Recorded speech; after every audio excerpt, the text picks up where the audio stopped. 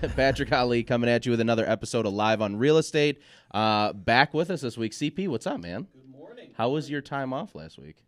You know, it really wasn't off. Well, that's true. It just wasn't in this chair. Yeah. But it certainly wasn't off. Where'd you went up north, right? I was in northern Michigan. Yeah. That's awesome. That's awesome. Did you do anything up there, or you just kind of hang out, or? I did all sorts of things. Yeah? That's awesome. That's good. That's really good. Well, we have a special guest with us here today. Just quick, as always, we have Jess in the studio with us hanging out. Jess, how you doing? Great. Back again, Nicole. Oh, hello. What's up? You're like one or two lines, you're good. You're like, okay, this is me. I'm good with the one or two. Whatever you need me to say. Just like Jess, just say hello and take a deep breath. Okay, well, that's fine. And then also hanging out with us is somebody that's actually I feel like I've known you for a long time now that I've been in the Quicken world and know what you do there, because you've probably done a lot of research on me while you're there. But Jimmy Nelson hanging out with us. How are you? I'm doing good. Thanks for having me. Awesome. Where are you coming from when you're driving in? I'm coming from the east side. Okay. So it was a debacle getting here today between 696 and 75. You gotta love it. Oh yeah, Waze is great because I just take a whole bunch of different ways.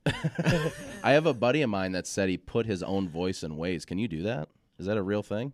I don't know about that. I did hear you can use Cookie Monster now though. Really? Which would be sweet. That's pretty cool. Like Cookie Monster telling you where to go. My husband's ways. Mine would literally be, if I did my wife's voice, I'd be like, hey, you missed that turn. Well, cool. Thanks for telling me now. What the heck, man?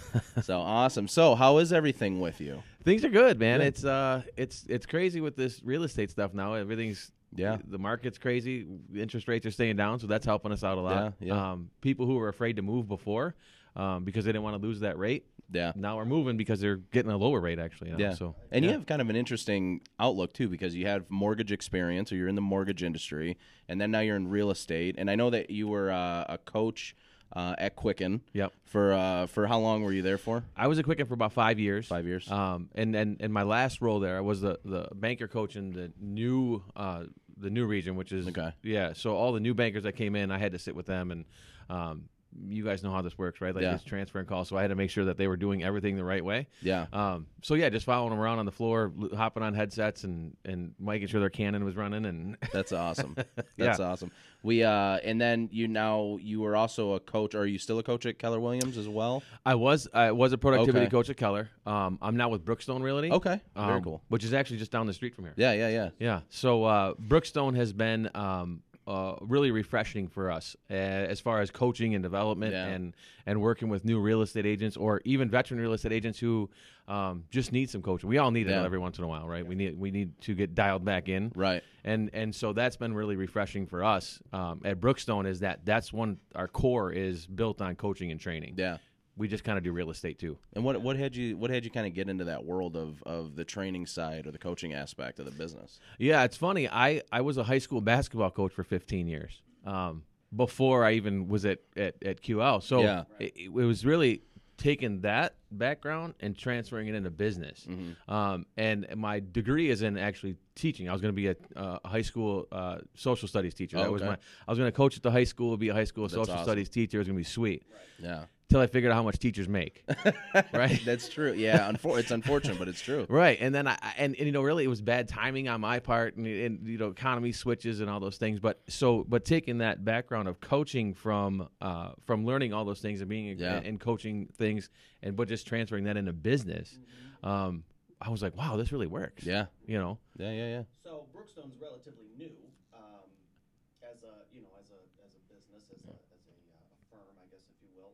How did you get over there? How do you know Brandon? QL. Yeah, Brandon was with QL when it's basically like its inception. I mean, he started there like 18 years old, 19 years old when it was Rock, and then went to Quicken and all that stuff. But he started there then, and so he and I worked together through coaching and training at QL.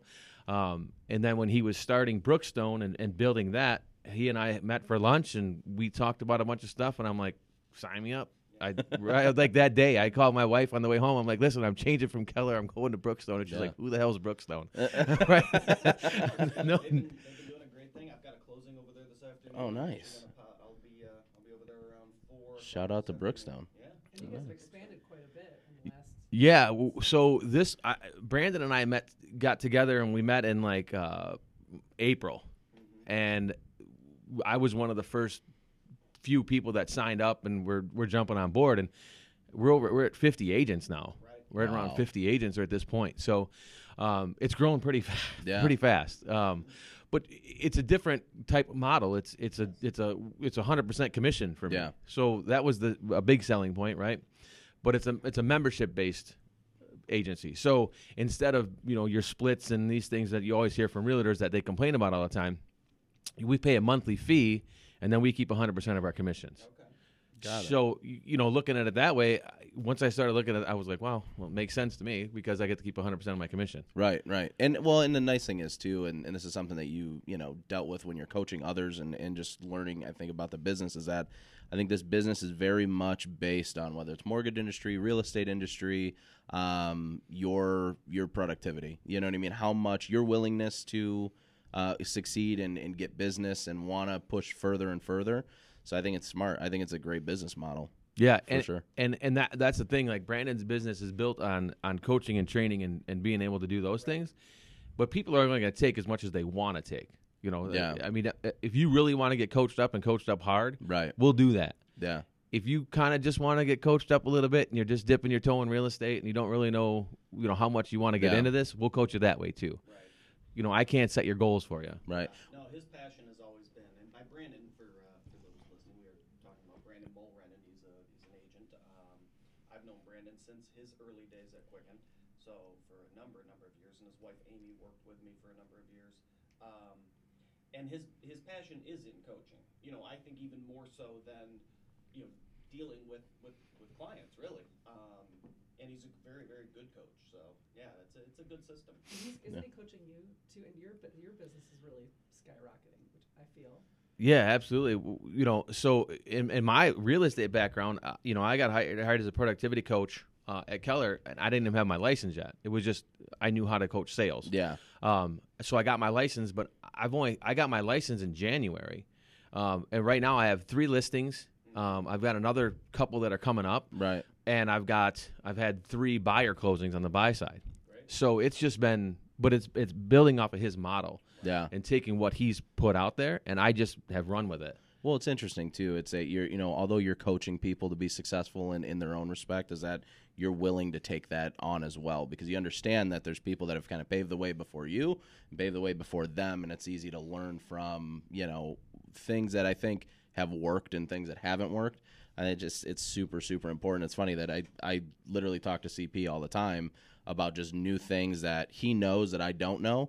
And a lot of it's just because he has so much time in the industry or he has so much experience in one area that I don't, that it just helps you to always become more and more successful, which seems like it's working for you. Yeah, most definitely. I mean, it's the model, Yeah. right? And whether it's a loan officer or if it's a real estate agent or if it's anybody in Yeah. sales, follow the model that's been proven successful over Yeah. time and just do that. Like, Right. don't reinvent it. Just Right. do that. Is that kind of, well, that's not really like a great slogan. Just do that for like a commercial. But when you're talking to new people in real estate, huh? Didn't one company Just do it? Just- like really Well, yeah, but that's do well with it? that's different. You're changing it to that. That, yeah, just do that. Yeah, just do it. No trademark. No copy trade. in Yep, here, exactly. promise. That's my trademark. is Right. Just do that. Just do that. So when you're talking to those new people that are getting into real estate, or you're having a conversation with somebody that might say, hey, I'm thinking about getting into real estate. What are some kind of speaking as a coach, but also as somebody that has experience now in the industry? What are some of those initial things that you're talking about with them? Is it because I feel like there's 2 different ways that we go about it. You have people that are money motivated and people that are passionate about helping people, right? I mean, there's always going to be a money element to it where people want it. Oh, I heard on HGTV, I can make $1 million selling this house. Barbara Corcoran's doing it. Why can't I do it?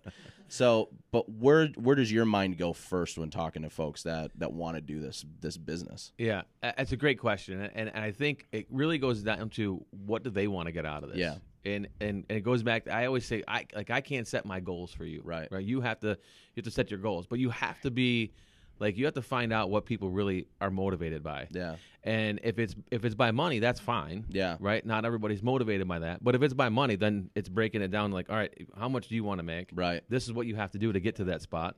right? And kind of do some reverse math. Like, Yeah. all right, you want to make $100,000 this year. Well, here's what you have to do on a daily basis to get to $100,000. Yeah. You know, I'm obviously a firm believer in goals and setting goals and trying to reach those things. But at the same point, if I set a yearly goal, I got to know what it is on a daily, weekly, monthly, Yeah. quarterly basis to get to those, because you can't boil the ocean, right? Yeah. You got to chunk it down and make it individualized. So Yeah. I know what I got to do on a daily basis to get there. And do you think you find it harder for people to when they're first starting out to set that daily or monthly or weekly motivation? Because I find that about us all the time is that I feel like we're constantly reassessing. We have a game plan for the month. We say, hey, I want to hit this much. And then, you come into week 1 and maybe you're a little bit behind pace of where you want. Well, then you say, hey, I got to come in on the weekend and put in this much time. But it's never a guarantee that production is going to be there based off of what you're doing. It's always a thought of, well, I know that this historically has worked for me. But do you find a lot of people failing early on because they just don't know how to structure their time or structure their day? Or do you find it more or less just a lack of motivation to do it? I think a little bit of both. Yeah. I think the hardest part for people to do, too, is set that structure Yeah. and stick with it. Yeah. Especially in real estate, because it's your own business. Yeah. I mean, you're truly your own business. Too, yeah, like there's no one there like that's gonna fire you if you don't get a bunch of sales. Right. You know what I mean? Like, you guys know that if you're not selling loans, like, you're gonna have a conversation like, Right. what's going on this month? Like, Right, where right. are you at? As an agent, like, you're just on your own. Like, Yeah. you're just not making any money. So that's why, like, the dropout rate of real estate agents is like 98% Yeah. in the first year. Like, people who are getting their license, like 98% of them aren't even in the business in a year. Right. Because again, it goes back to that structure. So making sure that you have a structure first, and then you got to hold yourself accountable to that. Yeah. One of the things that I do is I have a whiteboard in my office, and I have my goals on there, and every day I'm updating that. But that, like, I'm like, days I'm like, oh crap, I'm way behind. Yeah. I got to do something right now. So, Yeah. but it's hard for people to look in the mirror and hold themselves accountable to that. But putting those numbers up in front of me, I'm like, I'm married. I have 2 kids that play travel sports. Nice. So it's like lighting money on fire. You know what I mean? Like, it's literally crazy. So Yeah. so I know, like, all right, we got stuff to pay for. Like, Right, I got right. a house. You know what I mean? So I know that what I got to make. So it's also different with younger guys and girls, like, that don't have that responsibility, right? Like, they don't have a wife or a husband and kids and bills, and Yeah. they're like, well, I'm a real estate agent. I'm going golfing today. Yeah. Or it's like, well, are you selling anything? Like, have you sold anything in the last 3 months? Right. No. I'm Yeah. a real estate agent. Well, my favorite thing is, and Nicole, you can talk about this a lot too, probably, because you've probably seen it, is that you have newer agents that come on and their whole focus is networking. And networking is great. I think networking is super, super important for both sides of the spectrum. But at the same time, is like when you're spending all of your time networking and then you realize, hey, this networking, I'm not really getting any business from it. Then you do get in those situations. I'm going golfing today. And then you're like, hey, have you sold a house? No, I haven't sold one in 4 months, but Yeah. it's coming. The Yeah. wave is coming. I also feel like people sometimes over network. They Yeah. network so much they have a stack of cards 5 Yeah. feet high, but they don't know what to do with Right, it. right. So I think it's super important when a lot of agents get their real estate license because they think it's easy money and I'm going to make all this money and all this money. But you really have to research on where you're going, like Brookstone or Keller, Yeah. where that they're going to help you through beginning, middle, and Yeah. end. And it's super important to do that. Right. I feel like I came in a lucky time when I got into the mortgage industry, because early on I realized how quickly people can get into an industry. A young person can come into an industry with all the ambition and aspiration in the world to make a lot of money and do well for themselves as a young adult, and slowly, burn out over a course of 6 or 7 months because they're not taking the time to learn. They're not taking the time to go, I think, push past your initial roadblocks, where just learning your product and learning your service and learning about your company first. And it really is I feel like it's grounding for us a little bit. Yeah, I suppose. I have a different question, though. Okay, go for it. We're shifting gears already. Yeah, it's good. But no, it's along the same lines. And what I'm always curious about, because we talk to a lot of agents, we're very, very close to the real estate business, obviously, and the whole coaching side of things comes up a lot.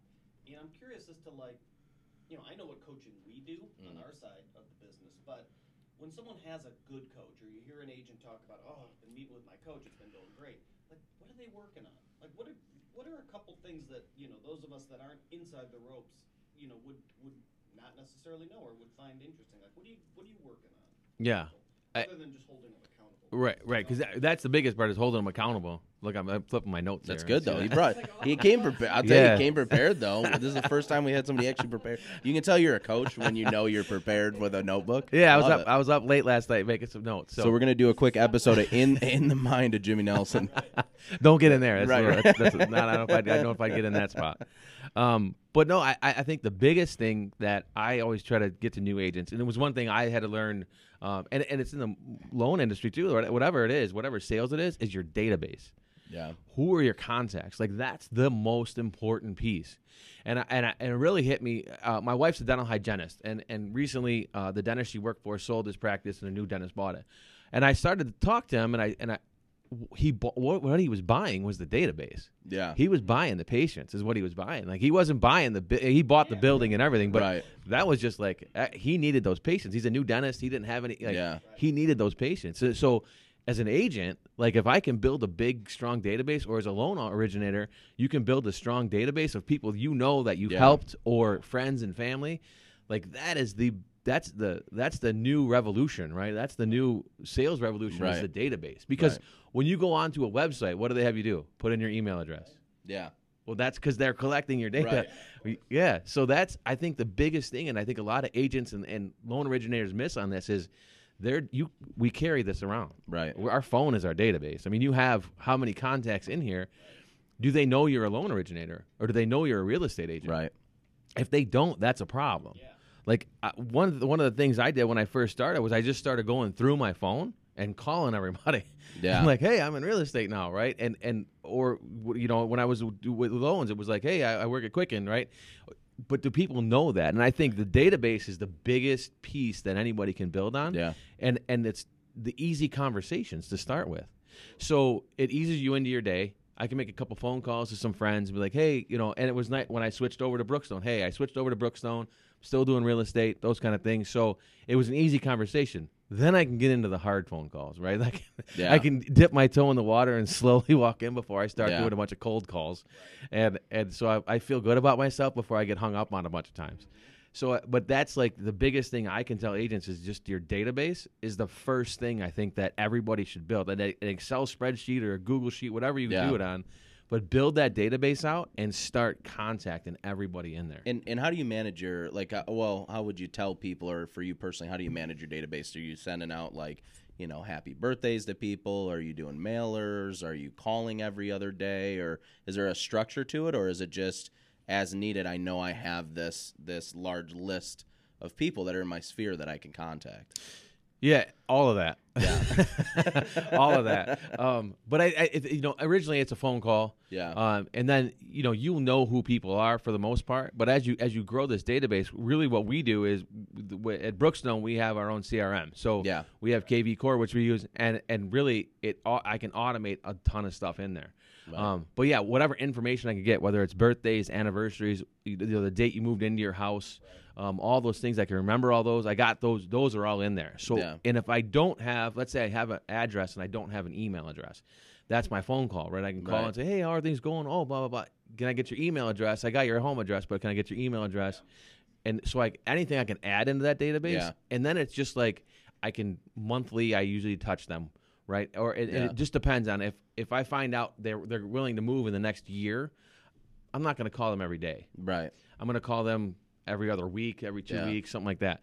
But if I know that they're anxious to move or things are shifting in their life, whether it's a marriage or a divorce or whatever the shift may be, then I want to stay in closer contact with them. So it's really just structuring out who your database is and going from there. Well, and one thing that I think we're really big on too is when you have those conversations, have something relevant, not just every phone call. Hey, I'm a loan officer. Hey, I'm doing real estate still. If you need me, I'm here. What kind of things do you find? Do you use, like current events? Do you use things that pertain to them that you're keeping notes on when you're making those additional calls to kind of, keep yourself relevant without feeling, having the client feel like, oh, it's just the real estate guy calling me again. You know what I mean? Yeah, yeah. Facebook's incredible. Yeah. Everybody beats me up because I look at Facebook all the time. Yeah. I do, though. It's incredible. So one tip I always give a lot of agents, too, is birthdays. Yeah. And they come up on your Facebook feed every day. Right? Yeah. Call them, wish them a happy birthday. Say, hey, man, I saw it was your birthday on Facebook today. Because you don't want it to be real creepy. Like, how'd this dude remember my birthday? Right. Like, hey, I kept a note. I have a large file on you in the office. Right. But no, I see it's your birthday on Facebook. I just wanted to call and say happy birthday. I mean, people love that. Yeah. And so it eases that conversation. But yeah, social media will give you a ton of information that makes it relevant. So whether it's kids or spouses or whatever it is, that you can find out some relevance before you call them too. Right. So if you do a little background check before you give them a call, you'll find something relevant. Whether it's doesn't matter what it is, but something relevant to them. So the conversation's about them and not me just being a real estate agent. Right. Well, and for anybody in real estate too, or even in the mortgage industry, it's a cost-effective way to do it too. You know what I mean? I think that a lot of people. I'm a big gift person. I like giving gifts to people and giving things to people. So it can get kind of expensive sending out, 30 edible arrangements in a month, to people to say happy birthday to them or send them to their house. And it's probably a little creepy too. But, it's just it's an easy way to cut that cost for anybody that's listening that's new in real estate and don't want to spend a lot of money. All right, we're going to do a little test here. Okay. Uh-oh. 2 o'clock this afternoon. Does anybody know what's going on? Feds are meeting. Yes. Fed meets. Okay, so Yes. I want to know from Jim's perspective, who is in the industry but not in the mortgage industry. So the Fed meets today at 2 o'clock. Any idea what's going on? If you heard any of the rumblings? Yeah. So it's funny. I was just listening to NPR on the way in. Little plug for NPR on the way in. Unsolicited plug, by the way. Yeah, we don't get paid for that. But I think they're gonna make. I think they're gonna make some cuts. Right. Yeah, I think they're gonna make some cuts. Right. Okay. So what do we think that means? I think that means I think the people in general are gonna. You're gonna see the refi boom again. Yeah. Well, and I guess that's why I brought it up because I'm kind of pushing back on that theory. We do think they're going to cut rates, but what it actually means and what I think we're going to see out of it, especially in the mortgage world, is I don't know that we're going to see much of anything. Right? No, not much movement is what you're saying? I don't think so. I think the market's already priced it in anticipation, and I don't know. I just kind of have this feeling we're not going to really see mortgage rates move with this cut. So I was just kind of curious because it's been talked about, I think, a little more widely than it normally is. I mean, the Fed does meet on a fairly regular basis, but this meeting seems to have been pretty publicized. Yeah. It's pretty widely accepted that they are going to cut interest rates for the first time in a decade. Wow. Which is kind of cool. And we'll see. But I don't know. I just was curious, Yeah. because I think a lot of my clients are like, hey, I heard rates are going down this week, And it's Yeah. like, hey, I don't know. Well, I mean, we had the same conversation last year about, especially on the podcast, that rates are probably going to go up. Yeah. You know what I mean? Everybody had this assumption that, well, the market's gonna go nuts and the rates are gonna go up. We're gonna be up against 6 and 7% again, and now we're seeing rates as low as 3.875. Not necessarily the going rate for everybody, just people listening and like, hey, I need that. Yeah. But we're seeing rates that low, and I think I don't know. I think that there's a lot of people that are a lot smarter than all of us in this room that know what the market's doing way above our head, and they kind of they talk to the right people, and I think companies hedge in advance and make sure that they're that they're competitive at this time so that people don't see too much of a payment shock or they don't see too much of an interest rate shock. So I agree with that. I mean, I can see I don't see us getting any lower. If the price of gas is still above $2 a Right. gallon, I don't see interest rates going any lower. I don't The know. whole concept of why they're lowering them, maybe not to go off on that tangent, but it's sort of interesting in and of itself. Unemployment's at a 50-year low. There's no signs of inflation, which is really, really strange. The economy, for all practical purposes, is doing pretty well. So why are we lowering rates? Yeah. I don't know. Yeah. I think it's interesting.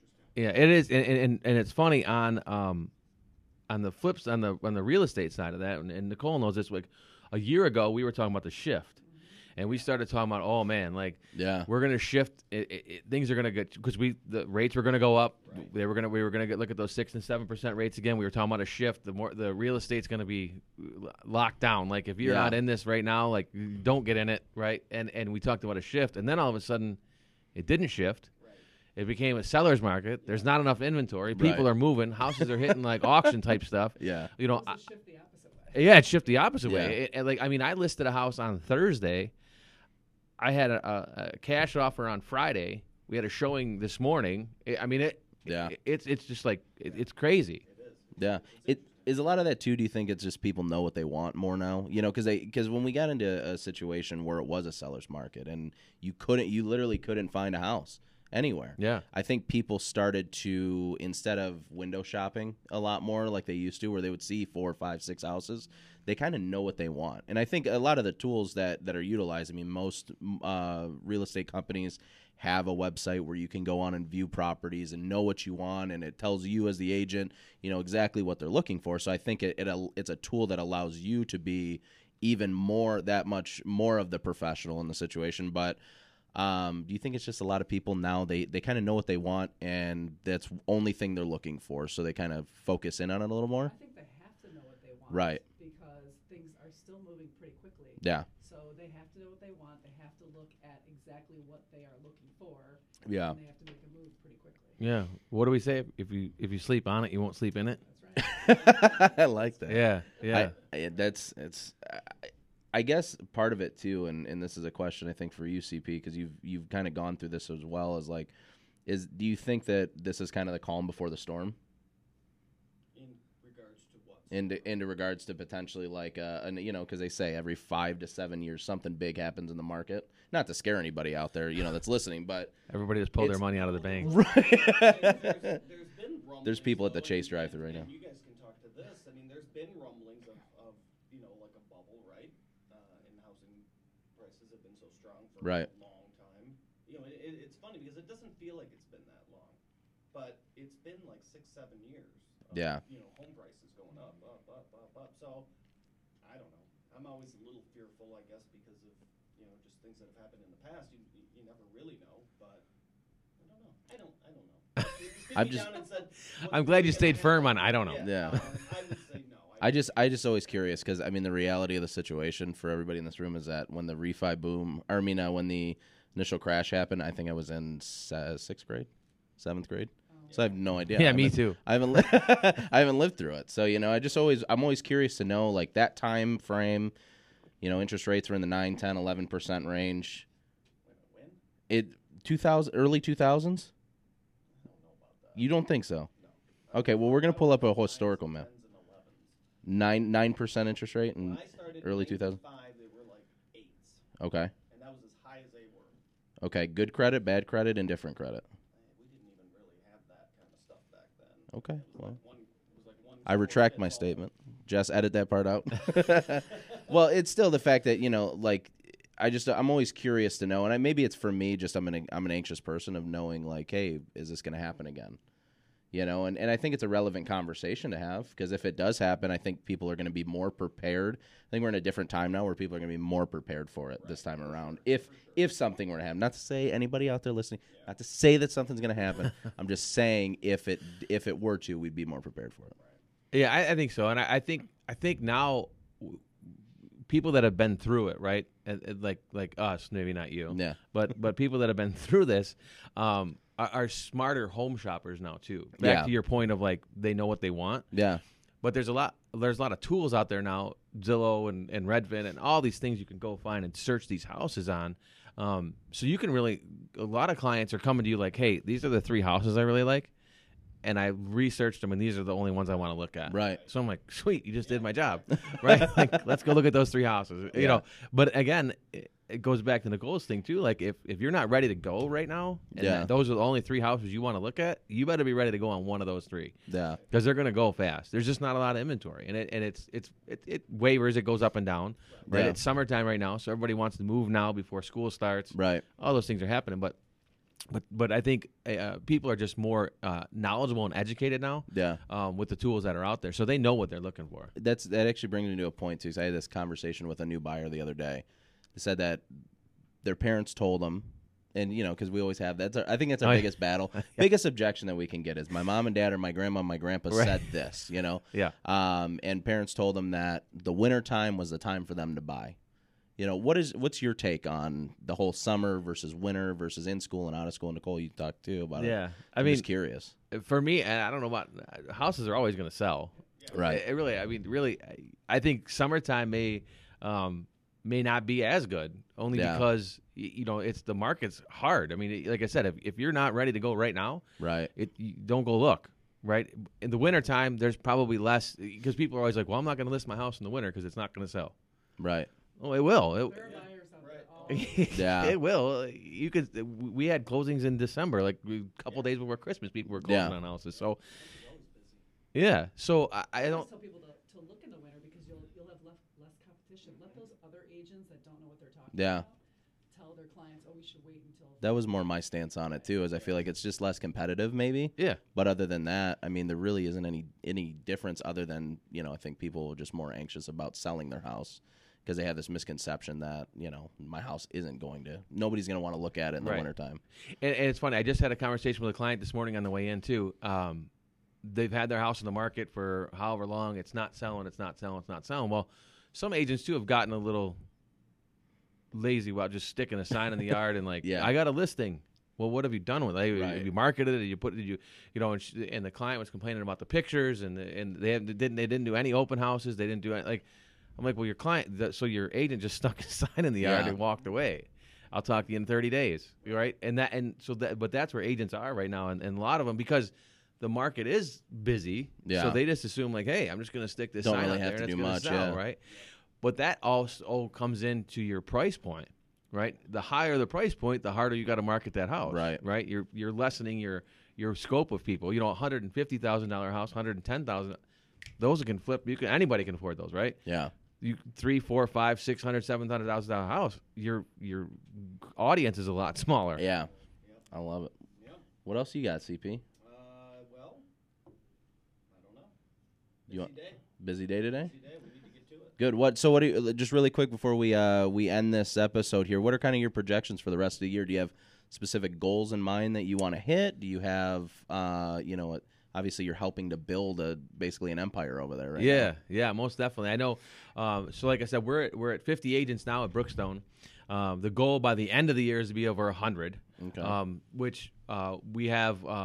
I think we'll hit that goal. Yeah, I think we'll hit that goal. I mean, the way the system is set up and the way everything looks, it's a no-brainer really to join Brookstone. But personally, my goal is again, I chunk it down daily, monthly, weekly, quarterly, all those things. But yeah, the goal is to have this third quarter to have 20 listings by the end of the quarter. Okay. So I got to get busy because I have 3 right now. Well, we got to get you out of here then. So yeah, man, I gotta get some stuff. Well, on that note too, for anybody who wants to get in contact with you, give us phone number, email. How do we get a hold of you? Yeah, phone number is my cell number is probably the easiest way to get a hold of me. Cell number is 586-453-2568. And my email is jimmynelsonrealestate@gmail.com. That's really easy to remember.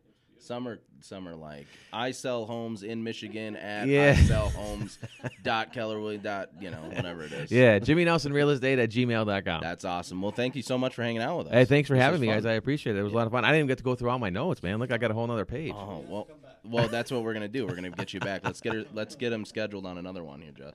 All right, perfect. We got that set up. Nicole, thank you. Thank you. CP, as always. Yes. Thanks for actually hanging out with us today and not ditching us up north. Appreciate it. Yeah, Jess, as always, thanks for keeping us together.